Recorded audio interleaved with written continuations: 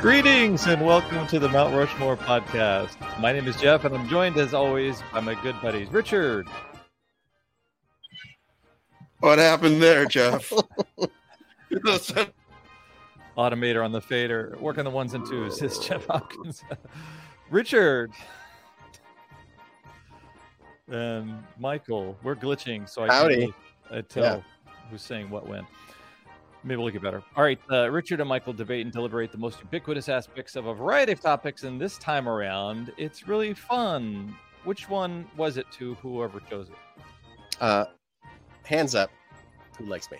There you go. There's that music. It was my choice, and so this is the Mount Rushmore of Pixar shorts, and I came up with it because my son has just started the first grade, and for whatever reason, he's really kind of fallen back on some sort of like comfort TV, comfort movies, comfort programming.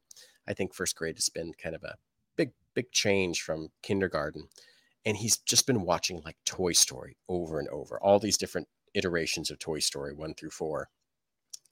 And Pixar is such an interesting and diverse animation studio.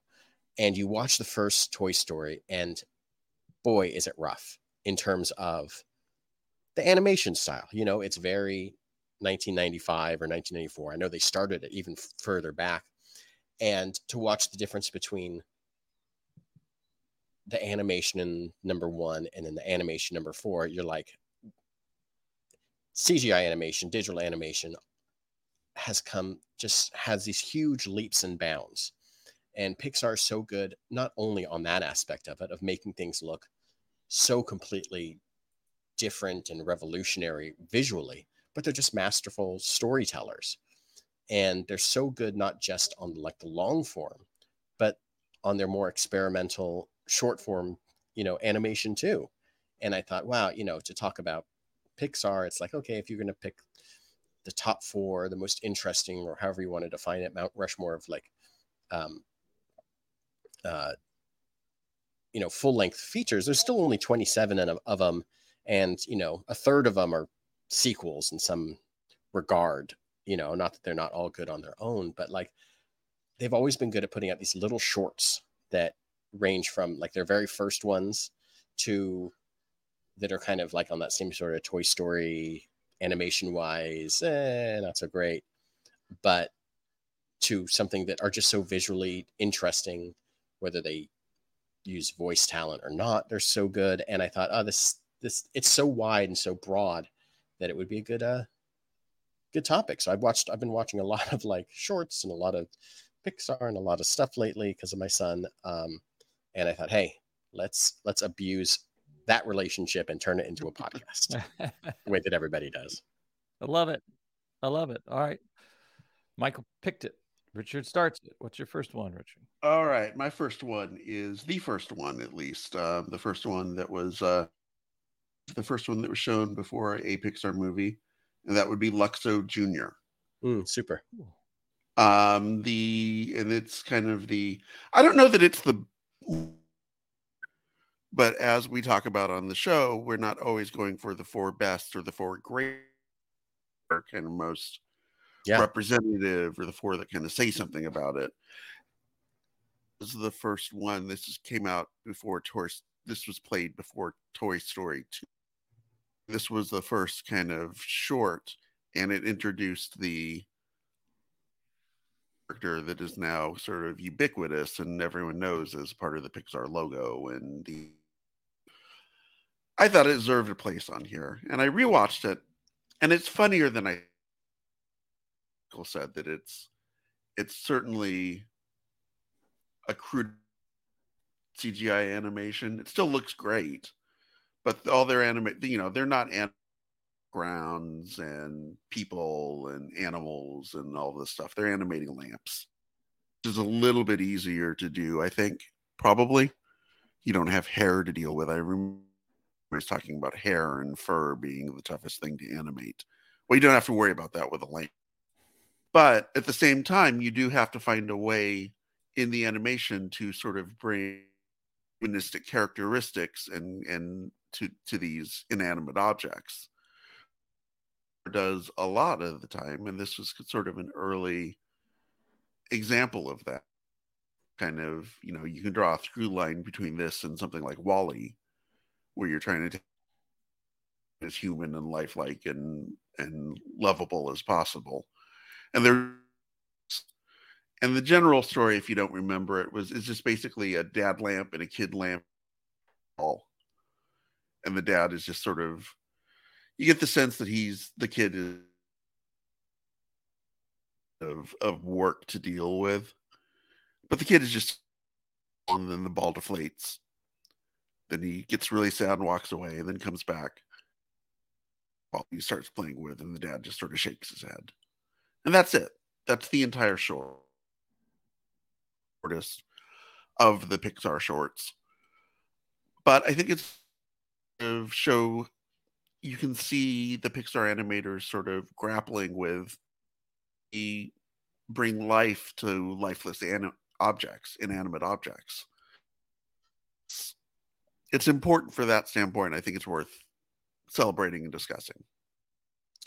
I think the lamp itself has this certain sort of like armature kind of like ability to be moved around. It's something that can easily be moved, almost animated on a desk before it's actually animated within a computer, kind of like a figure, like a wooden figure thing.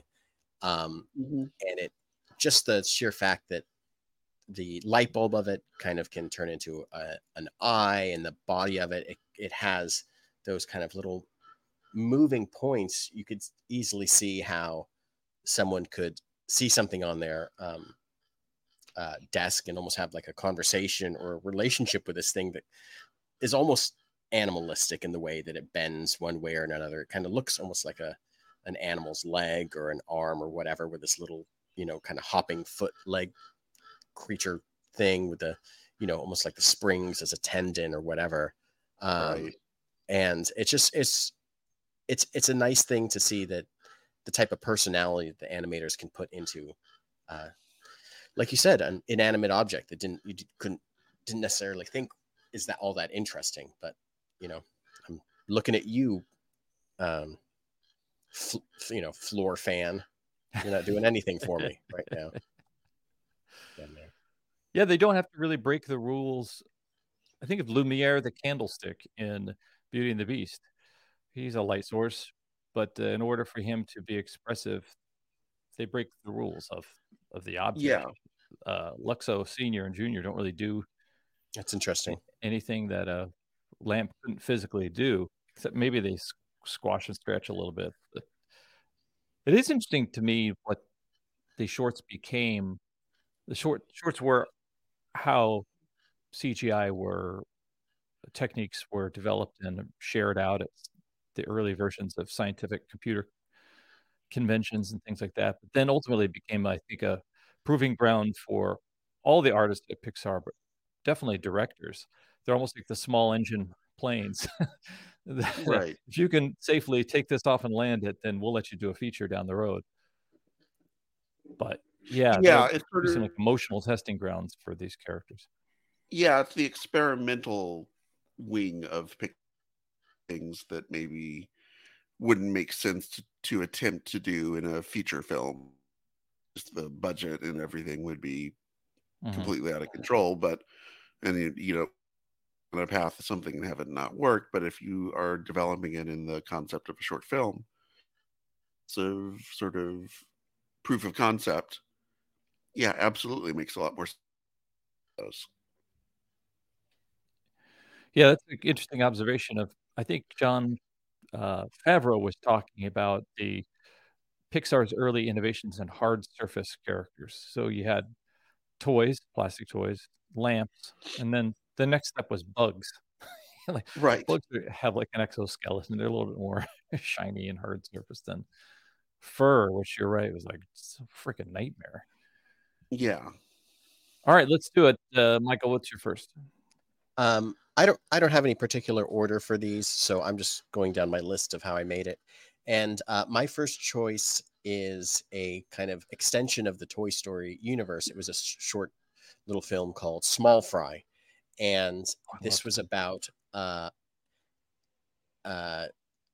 guess it was like the Bonnie character, the kind of the new owner of the Toy Story toys, going to like a fast food restaurant and coming home with a smaller version of Buzz Lightyear. But Buzz actually, this little small Buzz actually kind of replaces and traps the regular Buzz so he can go home and get played with. And he tries to convince all the toys that he's actually the real Buzz that shrunk down, and no one believes him. Meanwhile, Buzz is stuck at this, fast food restaurant. I don't know what it's called. It's like a Burger King type place. Mm-hmm. And he gets kind of enrolled in this like a more emotional support group for all these other useless fast food toys. And what I liked about this one was just this dichotomy of, this crazy little Buzz running around the playroom or the room at home. And then Buzz Lightyear trying to convince these other little toys that he's worthy and he's not like them. But I think what is really great about this is it really just kind of expands this kind of Toy Story universe to think about these things that there are just literal toys everywhere in the world. There's little things that your kid plays with. And my son has this, even at home, has this huge box of just like, everything's in bins, right? He's got his Star Wars stuff in one bin. He's got dinosaurs in another one. And he has this huge little box. He's got this box of just McDonald's toys. And they range from like Disney stuff and Pixar stuff and just all this little like plastic garbage that sometimes he just drags out and he wants to just play with this amalgamation of like weird things. And it's just this the dynamic of them being in the support group of all like these real useless characters that have really just silly names like Super Pirate and the Kangaroo Canoe and Taekwondo and the Lizard Wizard, Vlad the Engineer, who's like a vampire but also a train. It's so funny that just the world is expanded, that everything's a toy and everything is worthy to be played with, no matter how small and garbagey and whatever, and a feeling of self-worth that comes out of it. And I just really like that. I think a lot of their little like short films have that aspect of being like, okay, well, what is a toy? How are these toys important to a kid and to themselves, and what are their own individual self-worth that you can have in that? And just wonderful, just very, very funny and very, very specific. And I think that was really good. Yeah, I agree. I think the shorts allow them to dwell, or at least the Toy Story ones, allow them to put forth characters that don't necessarily stand up to the test of heroism that a Woody has to. They can be funny, short. If you don't like it, don't worry, it's over 5 minutes. It's a short. Right. And I think they deal in irony more than the feature does. Irony and kind of sketch comedy, whereas the feature needs to always be pushing a theme, always be supporting the heroics of the main character, whereas the sketch it can be gag driven. I feel like it's fun. Richard, number 2. All right, my second choice is from the Finding Dory, and all of mine are ones that were played before movies. I think for some reason the shorts I have are really tied up. They're connected to the memories of the movies that they came with. Particularly I think it, to some reason, for some ways, it took away from my enjoyment of the short itself. Like I don't have as many great memories to short or something like that versus something else. So they're all kind of movie driven. My second one was played, and it is Piper. Oh yeah. And it is just also on my list. Is it? Yeah. It's absolutely gorgeous. It might be really pretty of all of the Pixar in preparing for this. It really, and someone said it's more like watching your favorite scene from a nature, you got to watch this scene. It's kind of like watching something like that. This is basically about a sandpiper, baby sandpiper, who is trying to learn hunt for clams, or yeah, I guess they're clams, and in the water and gets knocked over by a wave and gets really scared and has to try and overcome. By overcoming it, learns kind of a new technique for hunting that winds up entire flock be able to hunt more efficiently. And it's not super plot driven, and that's one of the things. There tends to be either shorts that have a wedged into 5 minutes, 5-6 minutes, or they tend to be more kind of in sort of telling almost like tone bones. And this one definitely falls into the latter category. But just, in the Luxo Junior, just sort of the issues they have with fur and hair, and I would imagine feathers would go into that as well. When the birds get wet, the feathers get really kind of molted and kind of over the place and gets really puffy and weird looking. And they're able to, and that's not something that they would have attempted to do. Certainly not 10 years before that. And it just shows, I think, sophistication that that CGI animation has gained. And it's just getting better and better and better. All very good points. I mean, I chose it for a lot of the same reasons, especially that last thing that you mentioned where, this was like you said, attached to Finding Dory, which the very first one, Finding Nemo was like, wow, look at how they can do water and underwater and capture the movement of water so effortlessly and beautifully. And then you see this Piper film that came out maybe 10 years later, not even that, this little film in front of Finding Dory, and the way that they capture waves and the movement of water and the movement of everything, it looks like a cartoon, but it looks realistic at the same time in a way that it's that kind of what do they call it, that kind of uncanny valley of it's neither real nor is it fake, and but you're attracted to it in the way that they've captured this movement in a way that is just so unsettling is not even the right word. It's just beautiful. And you just don't like, how does technology, how are the people that develop the software able to do this and make it look two different ways at the same time? I think it's because they give these animals these quasi-human-like behaviors. So they look birdish, they are birdish, but there's something still a little human about them, or childlike in this case with the little baby Piper bird.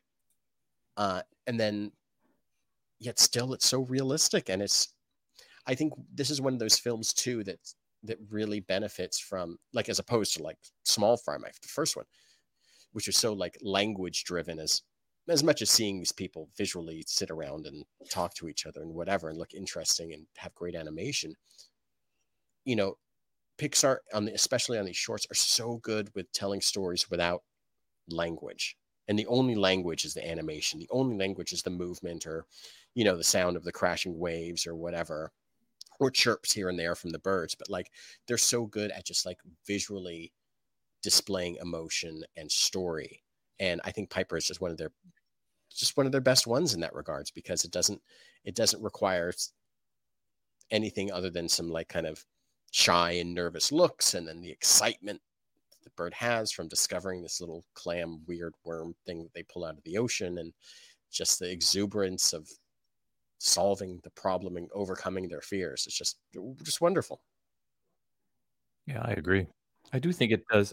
As a non-parent, I still love stories about the young people finding their way in the world, and I do relate to parents when they have concerns about their children and how they will encounter all the challenges in the world and whether they'll thrive or not, and the pride that they have when they succeed. And that film in a handful of minutes does more than what Inside Out did for me. There's all this. The next chapter of Pixar is definitely the parents and the adults concerned about their kids and the world that's left for them, the world that may beat them up, and it annoys the shit out of me. I couldn't relate to Inside Out, Soul. Just too many bloopy blobs worrying about the feels and what their kids were gonna feel. So, yeah, for me, it's no turning red for you. No turning red. I was like, come on, just enough. My poor child. Doesn't the world care about my child? I don't fucking care. So Piper, wow, was enough for me in real quick. Minutes. Sorry. For those of you watching the video feed, you will now see my shorts as I go of pets and things that we love and animals and creatures. My cat is in my bedroom and I need to let him out. So I thought we were going to see your shorts. That's a good halftime. That's a good halftime break. Let the cat out for halftime. And you can salute my shorts if you would like. Salute Richard Shorts. This week's podcast is brought to you by Fruit of the Loom, the choice of underwear for many men. Not in my underwear. I'm in my regular shorts. Mighty White Ace is worn on stage by Kyle Glass and Jack Black. And we're back. So we are at our half, but Michael's second was Richard's second. So we'll start with. Wait. Yeah, that's right. Me for 3. Okay. My third choice is a short film called Sanjay's Super Team. And this was in front of the Good Dinosaur. But there's 2 reasons I picked this. One, a little shout out to my good friend, Sanjay, who lives down the street, whose son is in my class with Felix, and they're super good friends. He directed this film and has gone on to do a bunch of other animated things. But also visually and emotionally, this is such a wonderful little film about, I'm sorry, Jeff, a father and son connecting over being these 2 people that are on opposite sides of things. That the film is about a boy watching TV, watching this kind of Power Rangers type animated show, and the father praying Hindu kind of saying a prayer to his little Hindu prayer box. So there's a television box on one side, there's this Hindu prayer box on the other side with Shiva and Ganesh and different Hindu gods, and how he is kind of disgusted with his son's love of watching cartoons and drawing them and trying to bring him into his religion. And the son is sitting there and starts to pray and starts to transform all these little Hindu gods into these little superheroes. And visually, this thing is just so dynamic and wild. The colors in it are just so I don't even know what to word. It feels like a television has exploded, and everything is kind of separated into different colors, and the light spectrum and everything just wonderful visually. And ultimately at the end, after within this boy's kind of dream of his superheroes, and within this little box, the father kind of lets go of it and allows him to watch TV again. And they both kind of come together at the end and realize that they both have things to share between each other. And it's just so wonderfully beautiful, done without any sort of language other than the language of the animation and sound effects and things that just incredible effort. And it's just at the end, it ends with this real sweet picture of Sanjay, the real person, with his dad, just this really sweet, just somehow they found a way to connect over things, and just perfect. And it's just, that's what these shorts do. I think also culturally, they just expand what you see on screen in so many different ways. And this is very specifically Hindu, and just something you just don't see out in the real world, or you hadn't seen. I think that Disney has, you can call them woke, but they've done such an amazing effort over the last decade plus to open up the door for every culture, every type of person to feel like they are included. And I think Marvel, to an extent too, if you want to even expand Disney's Marvelness, to include a multi kind of culturalism, multinationality, racially, where superheroes and are represented across the board. And I think that, you know, some morons out there call it woke. It just feels like Disney, I think, is just very good about at some point understanding this. You can't go on having done things the way you did it in 1951. Yeah. You know, it's definitely about money too. Disney's not dumb. And it's definitely about money too. Come on. Yeah. I also think they're doing it well. If you see on Disney Plus 3 Caballeros, that was an attempt to shine a cultural light or incorporate cultural elements from Mexico. And it's done in a way that feels like now it seems kind of crass. At the time, it was probably crass culturally, but it was still opening people's eyes to culture that they hadn't received through cinema or through animation, which was really cool. So I think that I think the big difference is it's not just like white guys going down to South America, drawing what they see and then animating it. It's getting someone from Ecuador to make a film about their actual lived experience. Yeah. And I think that's it. You're handing the keys to somebody else versus telling somebody that already has the keys to go experience it and drive back and report back what you saw. Mm-hmm. And like Bao is, well, I don't know if we're going to talk about Bao.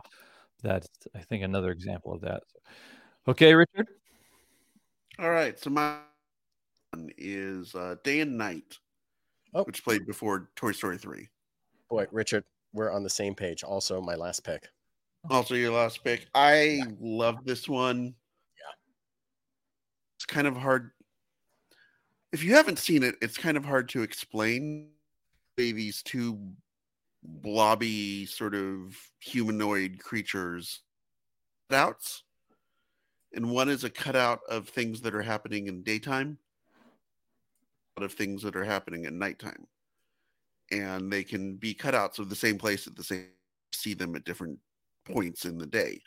So like if they're showing Vegas, the day one shows you what Vegas looks like in the day, and then the night one will walk over lights and casinos going and everything flashing.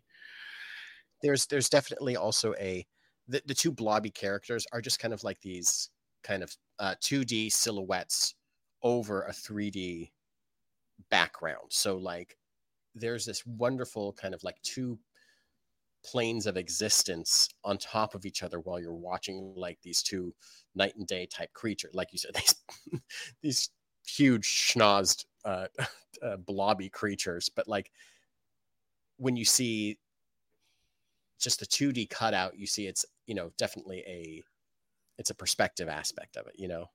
Right. So I really was intrigued when this came out. This came out before Toy Story 3. Reminds me of the type of animation that Disney was doing, I don't know, the 40s, 30s. I agree. You think about like where it was really like trying to push the boundaries of and maybe it's because in Day and Night music focused soundtrack, and that's based so maybe that got me thinking of Fantasia and sort of this being Pixar's Fantasia in some ways. But I think there are quite a few like fun little elements, like comedy elements to it, like when the day one walks over laying at the beach and and the night one gets really excited by that. Good to know that Pixar characters can get horny too. You know. Yeah, it did have a throwback to the mid-century modern animation that was coming out of some smaller studios that I think was actually influenced by Disney, but then mirrored back to Disney. It was almost kind of a less artistic, less dependent on the backgrounds. There weren't like watercolor backgrounds like you'd find in Bambi, but like real jazzy style. Almost feels like the kind of characters that would be drawn on a cocktail napkin. You'd be seeing a cocktail napkin in the 60s. Yeah. But, yeah. Yeah, that was so cool. That was so fun. All right. So then, Richard, are you on to your last one? Unless Michael wants to say more about day and night. I just like, ultimately the thematic element is how these two creatures are kind of have opposing viewpoints of what they believe is the best preferred, and then they experience the other person's, we'll just call them other person's life, and realize that, hey, both of us have good things, even though they're the same, and let's move on together. They kind of had this nice point where things kind of cross over into like dusk, or cross over into sunset or sunrise, and they kind of experience things at the exact same moment, and then kind of can move on. But no, like you said, very heavily gag based. There's one that didn't make my list that maybe we can talk about at the very end, after you've made your choices, that I think they're very good on like these doing things like that. Like, just, I got jokes that I got to get out of there that aren't going to work on that aren't going to work in Up. Yeah. It's a throwback to the early days of short form before animation became feature animation. Shorts were just an assemblage of gags. Yeah. And as a fan of the park, that you see some of the early attractions that are just that, Pirates of the Caribbean. You're just Haunted Mansion. You're just on a mover going through gags, scenarios, of things. Interesting. Okay. What is the last choice, Mr. Manfredi?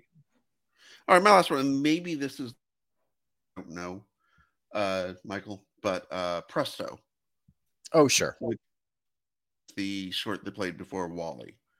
And this is a gag a minute. Gag, just gag after gag after gag. It's basically a magician who has a magic top hat that then connects to that he can use to reach into and pull anything out of.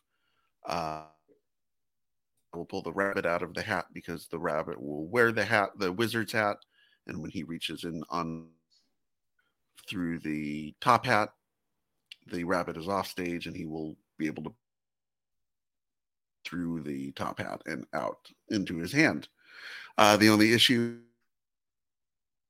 and I hadn't noticed this point before, when you see the rabbit desperately trying to get to this carrot that he wants to eat, it's taped to behind him that says "Feed the rabbit." And obviously the do this, and when it's time to perform, the rabbit is carrot. The magician gets more and more stubborn about it, so the rabbit keeps physical comedy bits with him that just sort of absurd. And it really reminds me of film, Chuck Jones short or something like that. And that you've just got all of it's with this like impeccable timing, just kind of hitting one right after the other. Bam, bam, bam, bam, bam. And it's just the pace is relentless, and you just keep getting bit after bit. And it just, I know we don't always do my favorite in terms of rewatchability Pixar shorts, I think. Yeah, that's a good one. I love the gags. I love, especially when they're executed with the clockwork that animation can afford.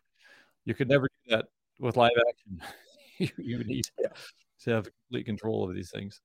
Yeah, Michael, the timing you're able to have with animation. is different than what you can accomplish with live actors. Absolutely. I find it fascinating what a studio like Pixar does with the animation shorts.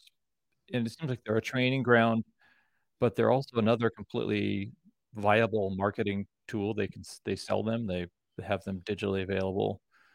But it definitely, a short is so different than a feature film, though. You've got to do all this stuff with a character from a feature film that you don't need to do with a short. Like, who are their parents? Nobody knows. It's a short. You don't care.